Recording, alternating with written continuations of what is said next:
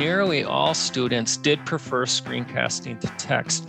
A handful did prefer text for more or less reasons like that. Now, one student said, I'm an older student. I think this person was 50 or 60 and said, my mind isn't geared towards picking up information out of video like this, like younger people. I grew up, we still read books.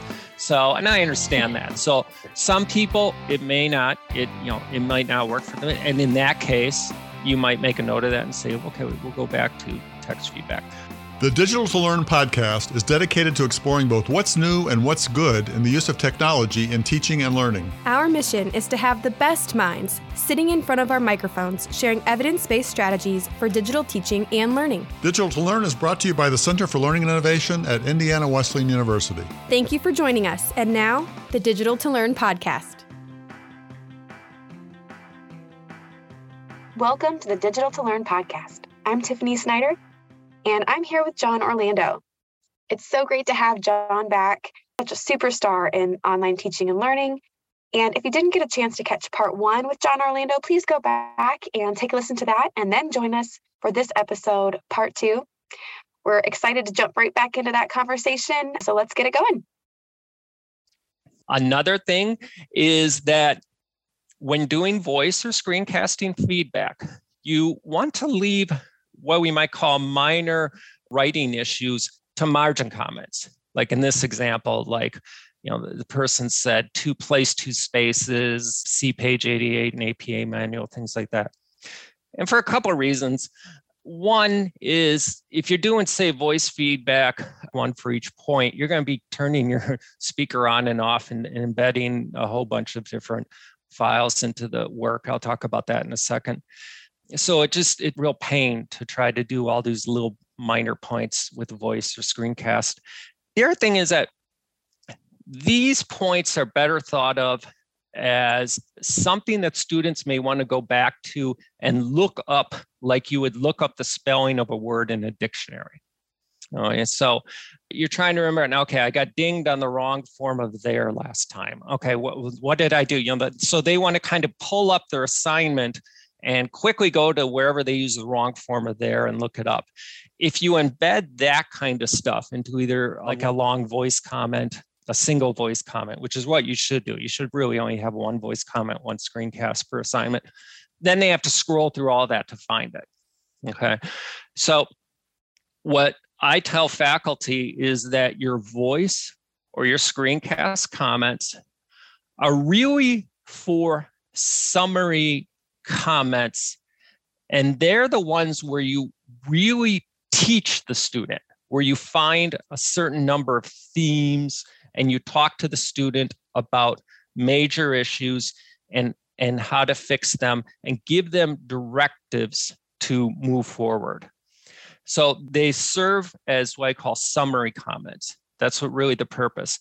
Margin comments kind of still say margin comments. That's where you might either point out, and you'll see in the example I'll show, places in the assignment where your general themes that you gave in the voice comments, screencasting comments play out, or minor writing issues. So that's how the 2 work together. And again, I think you'll see this when I give an example. Another thing you want to do is limit the number of directives that you give students.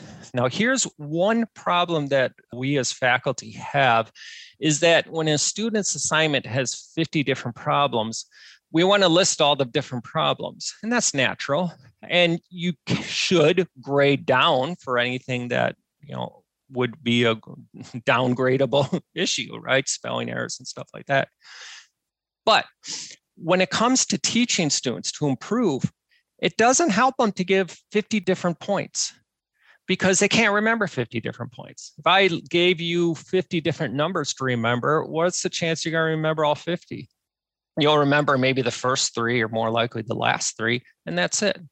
So when a faculty member says, I give them all this feedback and they only implement, like a third of it. Well, when you give them 50 points and they implement a third of it, that's actually pretty good. That's probably better than I could do, right? Because it's just, we have limited cognitive capacity. And here again, I go back to think like a coach. And Here's an example. There is a series called Hard Knocks where they follow an NFL team in the preseason. And in one episode, they showed a rookie running back speaking to his running back coach. So the coach says to running back, what one thing are we going to work on today? And the running back said, ball control. And the coach said, okay, today we're going to work on ball control. Now, that's interesting because think about, as a rookie, he's got 50, maybe 100 things to learn. He's got all the plays to learn, steps, and on and on and on. But I'm not going to tell him, I want you to work on this. No, we're going to have you learn incrementally. Today, you're going to work on ball control. You're going to focus on that. Then we're going to see if we've moved the needle. Have we improved? Once we can feel like we've got you to a point, you're holding it more correctly, you're not fumbling. Next, we'll move to the next thing. That's how a coach teaches, and that's what we really need to improve. We have to focus on really one or maybe two, most three things at a time. And that's a mistake that we sometimes make as faculty members, giving students too much to think about. Another quick example, by the way, I'm from Wisconsin, which is literally the bowling capital of the world. It calls itself the bowling capital of the world. And everyone bowls, and I mean everyone. So growing up, I was actually a decent junior bowler. I was head of some of my leagues. But my mom decided to bring me to a pro bowler to learn a little more. And I don't know if I was sixth grade or something like that. And she looked at me and said, you're looking at the wrong spot. You're looking at the pins. You need to look at the arrows. And she said, until you're going to plateau at a certain level until you change your look. You got to look at the arrows. And once you know about bowling, you realize, you have to. So anyway, so she said, look at the arrows. Okay, I want you to point and find an arrow that you're targeting. So, found an arrow targeting. I proceeded to throw 13 straight gutters. And I said to her, this isn't working. I'm throwing gutters. And she replied, I don't care. I want you to focus on hitting the arrows. That's all I care about. That's what we're going to work on. Once you start hitting the arrows, we're going to work on the next step. Okay. So I don't care if you keep dropping gutters. I care about you hitting the arrows now because that's what you have to learn. And that's really, really important. This is, again, an interesting point to think about is the difference between a grader and a teacher. A grader would look and say, you threw 13 gutters, you get an F, go back to doing what we were doing before. A teacher says, you're never going to improve until you do this. So focus on doing that. Now, in academia, normally our advice doesn't lead to the student, some are part of their writing going to hell like that. That's kind of an extreme example. But the point is that a good teacher focuses on one thing, and that's what you should do in your summary, comment, voice, or text feedback. Now, as far as giving screencasting feedback, now your learning management system probably has a system built in now that's relatively recently. It used to be they didn't. If not, you can do it using a cloud system like Vocaroo, like this. Vocaroo is a free website. You simply go to this website, click a big red arrow, record yourself, click stop. And then you could either download it as a voice file to send to the students. You could usually do that in a learning management system with the assignment because they're not that long. I think a voice file is maybe 1 megabyte per minute. And these should only be maybe 5-10 minutes. Or you can just copy a link, send it to a link for them to play themselves. Okay, so that's one way of doing it if it's not already built into your learning management system. As far as screencasting, unfortunately, few learning management systems, in fact, I don't know of any, have screencasting built in. Now, you may have to go and find out if they can do a plugin, Kaltura, in fact, even Kaltura, most people don't use it for screencasting. If not, you can go to an outside place like Screencast-O-Matic. That's sort of my favorite. That was one of the first biggies, and I think it's still great, but there are other ones out there. They on a freemium subscription where you can get certain functions for free, but then if you use it a lot, you have to pay more. But the cost to pay more is actually very, very low, surprisingly low, by the way, for the premium. But then what you do is go to a website and you start recording your screen with your voice. And there, instead of trying to send them the actual video, you always want to send them the text link for them to play themselves, because the video file will be too big. I mean, it's probably going to choke your learning management system. And if it doesn't, it's going to take forever to download. So videos just are too big. Video files are too big to transfer like voice files. So in that case, I would always go with giving them a link to play themselves. Now with that, let's go through an example here. And I'm going to start and stop this every once in a while to make some points. Hi, Jennifer. Thank you very much for your work. I want to give you an overview of how you did. Now, one thing you notice, again, my face is up there in the top right. It doesn't have to be. I think it's kind of nice to put your face up there. If you don't want it, that's okay. You know, it's not critical. The only thing to keep in mind is that when you record, very often default, when you record both your webcam and a screencast, for some reason, the default is sometimes they put the webcam view right in the center of the screencast, in which case it's going to cover up what you're talking about. So that what you can do is at the end, you actually tell the system to move it to the side. You just drag and drop. So that's the only thing to keep in mind. So you can do that if you'd like. Now, you chose a very good topic. Nike's employment of children and low-paying workers in other countries is a very big topic in business ethics. And you did a really good job of explaining that situation. But you had a few issues that I want to go over. By the way, one brief thing, you notice at the beginning, I say, you did a couple things really well. When you give feedback, there is both positive and negative. And those shouldn't be thought of as normatively laden terms, in the sense that positive is just what the student did well. Negative is what they did not do well. Okay. So a lot of times we leave out positive feedback because we want to focus on what they didn't do well. And yes, you should focus on what someone didn't do well, because that's where they need to improve. But don't completely forget about the positive feedback in terms of explain what they did well, because if you don't explain what they did well, they may stop doing what they're doing well, right? If you're only talking about what they did not do well and they focus on that, they may get sloppy with what they are doing well. So anyway, just start by saying, okay, this is what you're doing well. You know, you got that nailed. Keep it up. But now let's talk about your issues. Your first issue is that you tend to drop discussions within other discussions that actually don't pertain to the larger discussion. And I'll show you what I mean by this. In your introductory paragraph, you start very good. You say globalization has benefited many businesses, however, it raises ethical issues, which is great. And then you drop this little sentence fragment. 2 countries may be contrasted as developed or undeveloped. And then you just keep going. Well, that's out of context. It didn't really fit in with your discussion. I can see it fitting in. I can see you saying developed countries tend to exploit labor in undeveloped countries, but that context needs to be included. And then if you're going to do that, it really needs to be somewhere other than the introduction, really maybe later in the discussion of Nike. So this sentence fragment that's unexplained really detracts from the main thrust of what your paragraph is doing. Same thing down here. You do it again in discussing Nike. Here you say that their CEO has said that their marketing strategy is to focus on celebrity endorsements.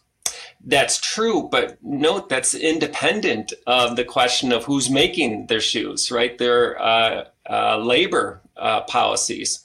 So once again, you have this little side detour within another discussion, and that confuses your reader. So make sure that your discussions always advance your point. Your point here is obviously ethical issues with Nike's labor policies. So make sure everything feeds into that. Don't get into side tracks. So that's one issue I note. So you see, I'm giving her a general theme to work on. Okay, so she has a tendency to go off topic a little bit. So it's a bit like that coach saying, we're going to work on ball control. Okay, so let's work on that. Let's see if the next assignment is better. And they can see, okay, did she do better on the next assignment? And I can say, good, you did better. You didn't go off track. Perfect. Or next assignment, okay, you did go off track one more time here. See how you went off track. So let's talk about, maybe you didn't quite understand my directive here or something like that. Okay, so you can see how that's a theme, and it appears at a couple places. And by the way, I think you notice that I have the margin comments, but what I do is I highlight in yellow those comments that pertain to what I'm going to talk about in my screencasting feedback. So that just kind of alerts me as I'm scrolling down that, oh, that's the spot. It makes it a little easier for me. So that's something you can think of doing. The other issue was that when it came to a point of talking about the stakeholder and shareholder positions, the job was to say how they would differ in their analysis of the situation. But you didn't do that. You actually handled them as a single unit. When you introduce a discussion up here, you say that this author noted that Nike's stakeholders and shareholders tried their best to handle the situation. So you constantly handled them as one unit. But the point was to show how the two theories differed in their view of different of ethical issues. So here's what you would have done in this case. You would have first said that the shareholder position is that the company's manager is obligated to only advance or maximize the profits for shareholders. That position would say that it's okay for Nike to hire underpaid laborers overseas if it maximizes profits, which it presumably does. So the shareholder position would actually favor what Nike was doing. By contrast, the stakeholder position says that corporate manager has duties to all the people who have a stake in the company, and that includes employees, customers, the community, and things like that. Now that widens responsibility, and a stakeholder theorist would likely say that the company's mistreating employees, exploiting maybe other countries, and thus not considering the needs of that stakeholder. So that'd be an example of how you contrast them. And that was simply missing. So here's another point I want to make. Note how much feedback I gave there. Now, you probably would not see that in a margin comment. In a margin comment, you'd probably say, these are different, and move on. Okay, they're different. That doesn't help the student. So you have an opportunity when you see they misunderstand something. In this case, that the stakeholder and shareholder theories are different theories that can take different viewpoints on the same situation. They misunderstood it, so I'm going to start teaching. I'll explain it. Again, just like if they were sitting next to you in your office. So I'll explain how they differ and how you should have applied it. Now, this is important because this is where the teaching comes in. Again, explaining how you should have done it, how to fix it is like a coach saying, you're throwing the ball wrong. You should throw the ball this way, or you're swinging your bat wrong. You should swing the bat this way. That's the teaching. Telling them you did it wrong isn't teaching, right? But telling them, here's how to do it right is the teaching. The other thing is that some faculties say, oh, no, I'm writing the exam for them or something like that. No. If a coach explains and shows a player the proper way to swing a bat, they're not playing the game for them. They're being a good coach. That's what they're supposed to do. So I explain exactly what they should do. And in fact, I have a policy that students can always rewrite and resubmit work if they want. And I have found that they almost always do when they get screencasting feedback. And they rarely do when it comes in text. And I think that's interesting because it's like it clicks in their mind when they get screencasting feedback, and maybe it motivates them too. And yeah, I want them to apply what I said. You should have done this, you should have done this, and I'll up the grade because they learned, they got it right.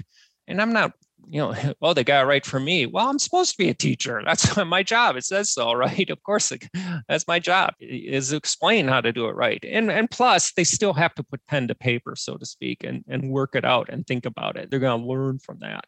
So my point is that here, it's a content issue that I'm helping them with.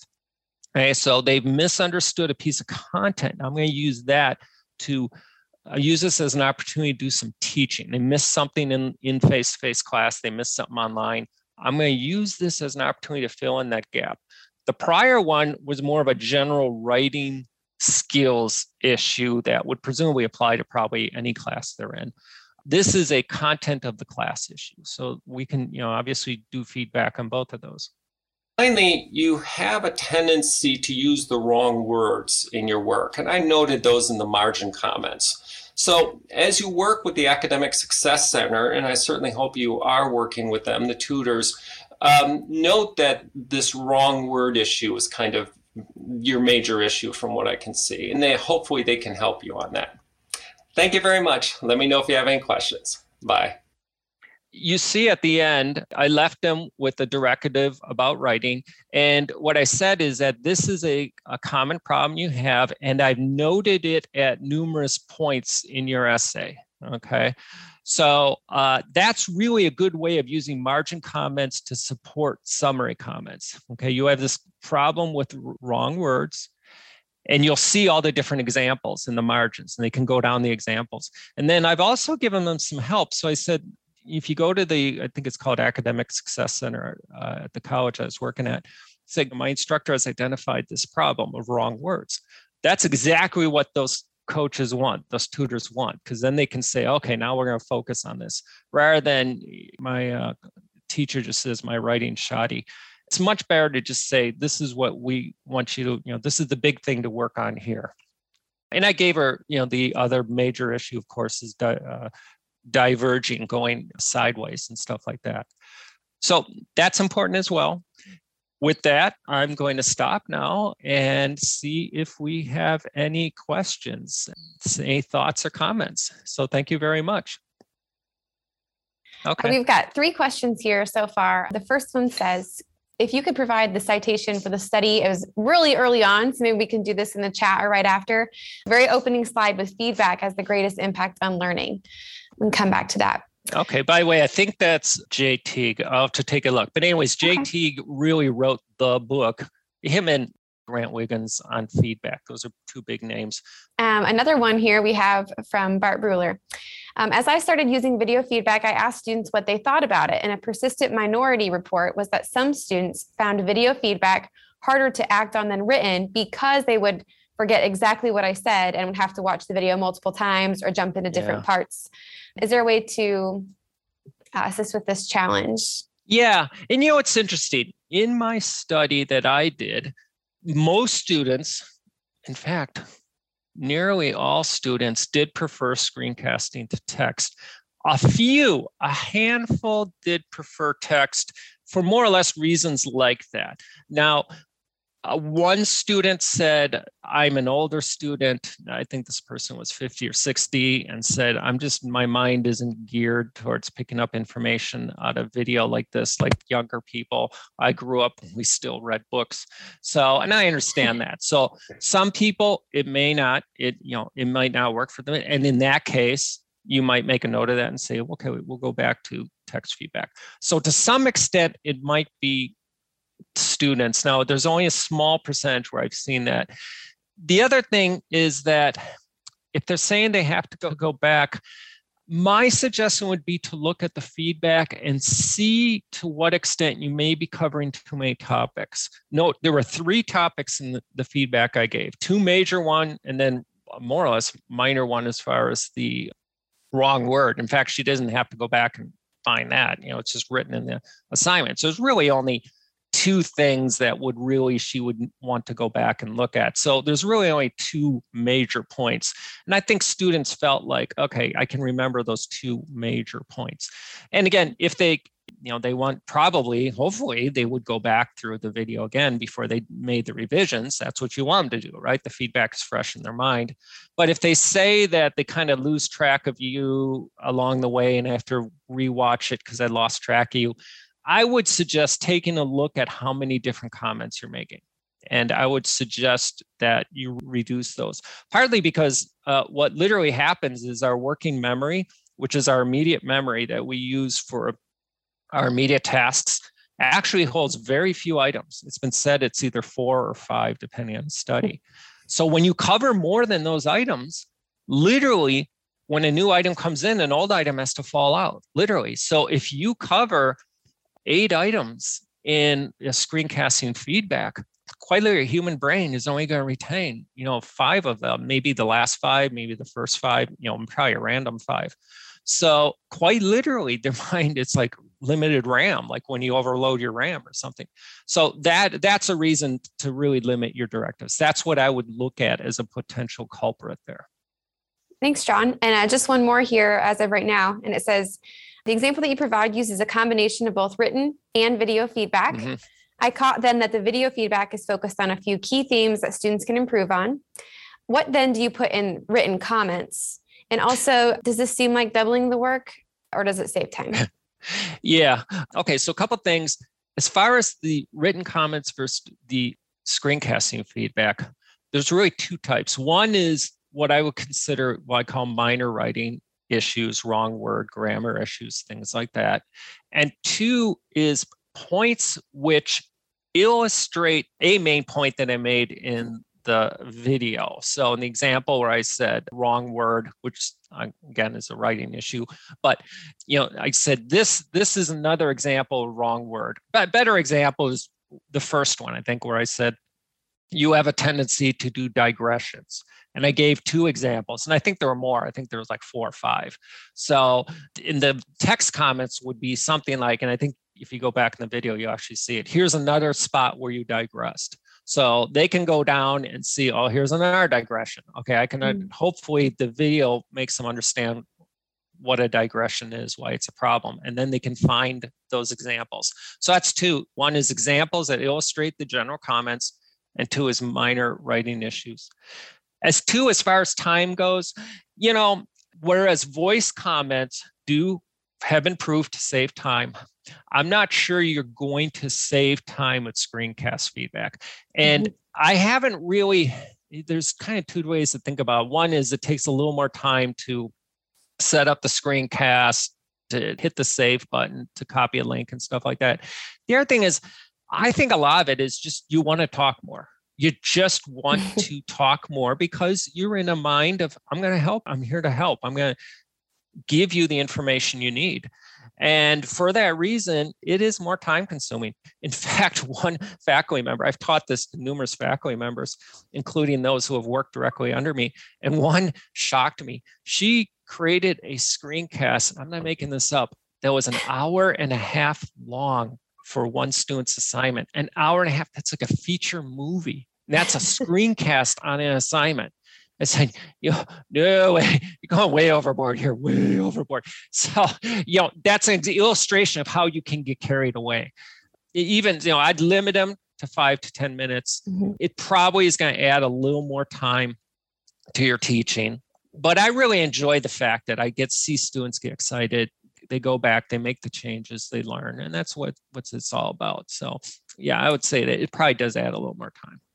Thank you. And I probably shouldn't ask you this with like a minute remaining, but if we go over just a hair, that's okay. We have one more question, and that's, could you briefly comment on the differences in feedback for graduate versus undergraduate students? Oh, that's interesting. It's interesting. I have not looked at that. My study was of actually graduate students, although my own personal work was with undergrads. So, I have to say that's an interesting question. So the question is, one, is the type of feedback you give in general different for graduate versus undergrad? And then maybe 2, would this work differently for grad and undergrad? Those are 2 very, very interesting questions. I think clearly the type of feedback you give to a grad is different from an undergrad, because clearly, the expectation is they're above that level. You can speak higher to a grad student than an undergrad. And of course, usually with a grad student, especially in a PhD program, you're kind of preparing them to be a teacher mostly. So you kind of, you're talking about, if you're going to publish this as an article, blah, blah, blah. So, I think it's clear you give a different type of feedback. As far as actually how that plays out in voice and screencasting, that's a very interesting question. That sounds like a research topic. It sounds like a topic worth going out and doing a study on. So if you're looking for a research topic for a study, that would be interesting. Comparing voice and screencasting feedback to undergrads versus graduate students, which I can't recall a study that did that. So very good question. Well, I can see who asked the question, so we will task them with finding the yes, answer. we expect to see one from you. Well, thank you so much, John. It's been great to have you here. We're going to link to the various resources that John shared about, including some of the colleagues in the field that have published on feedback. So not just John's work, but others as well. We're going to link to the Teaching Professor, which is where John publishes and edits as well. And we have one more webinar remaining. You can listen to our podcast, Digital to Learn, on your favorite podcast provider. Continue to check back on our website, digitaltolearn.com, for additional ways to plug in with our team's professional development for Indiana Wesleyan University and faculty beyond. Thanks, everyone. Thank you for joining us on Digital to Learn. If you enjoyed this podcast, there are 3 things we ask you to do. 1, come back and join us again. 2, tell your friends about us. And 3, give us a positive ranking on your favorite podcast platform. Digital to Learn is brought to you by the Center for Learning and Innovation at Indiana Wesleyan University. Embrace the future. Always keep learning.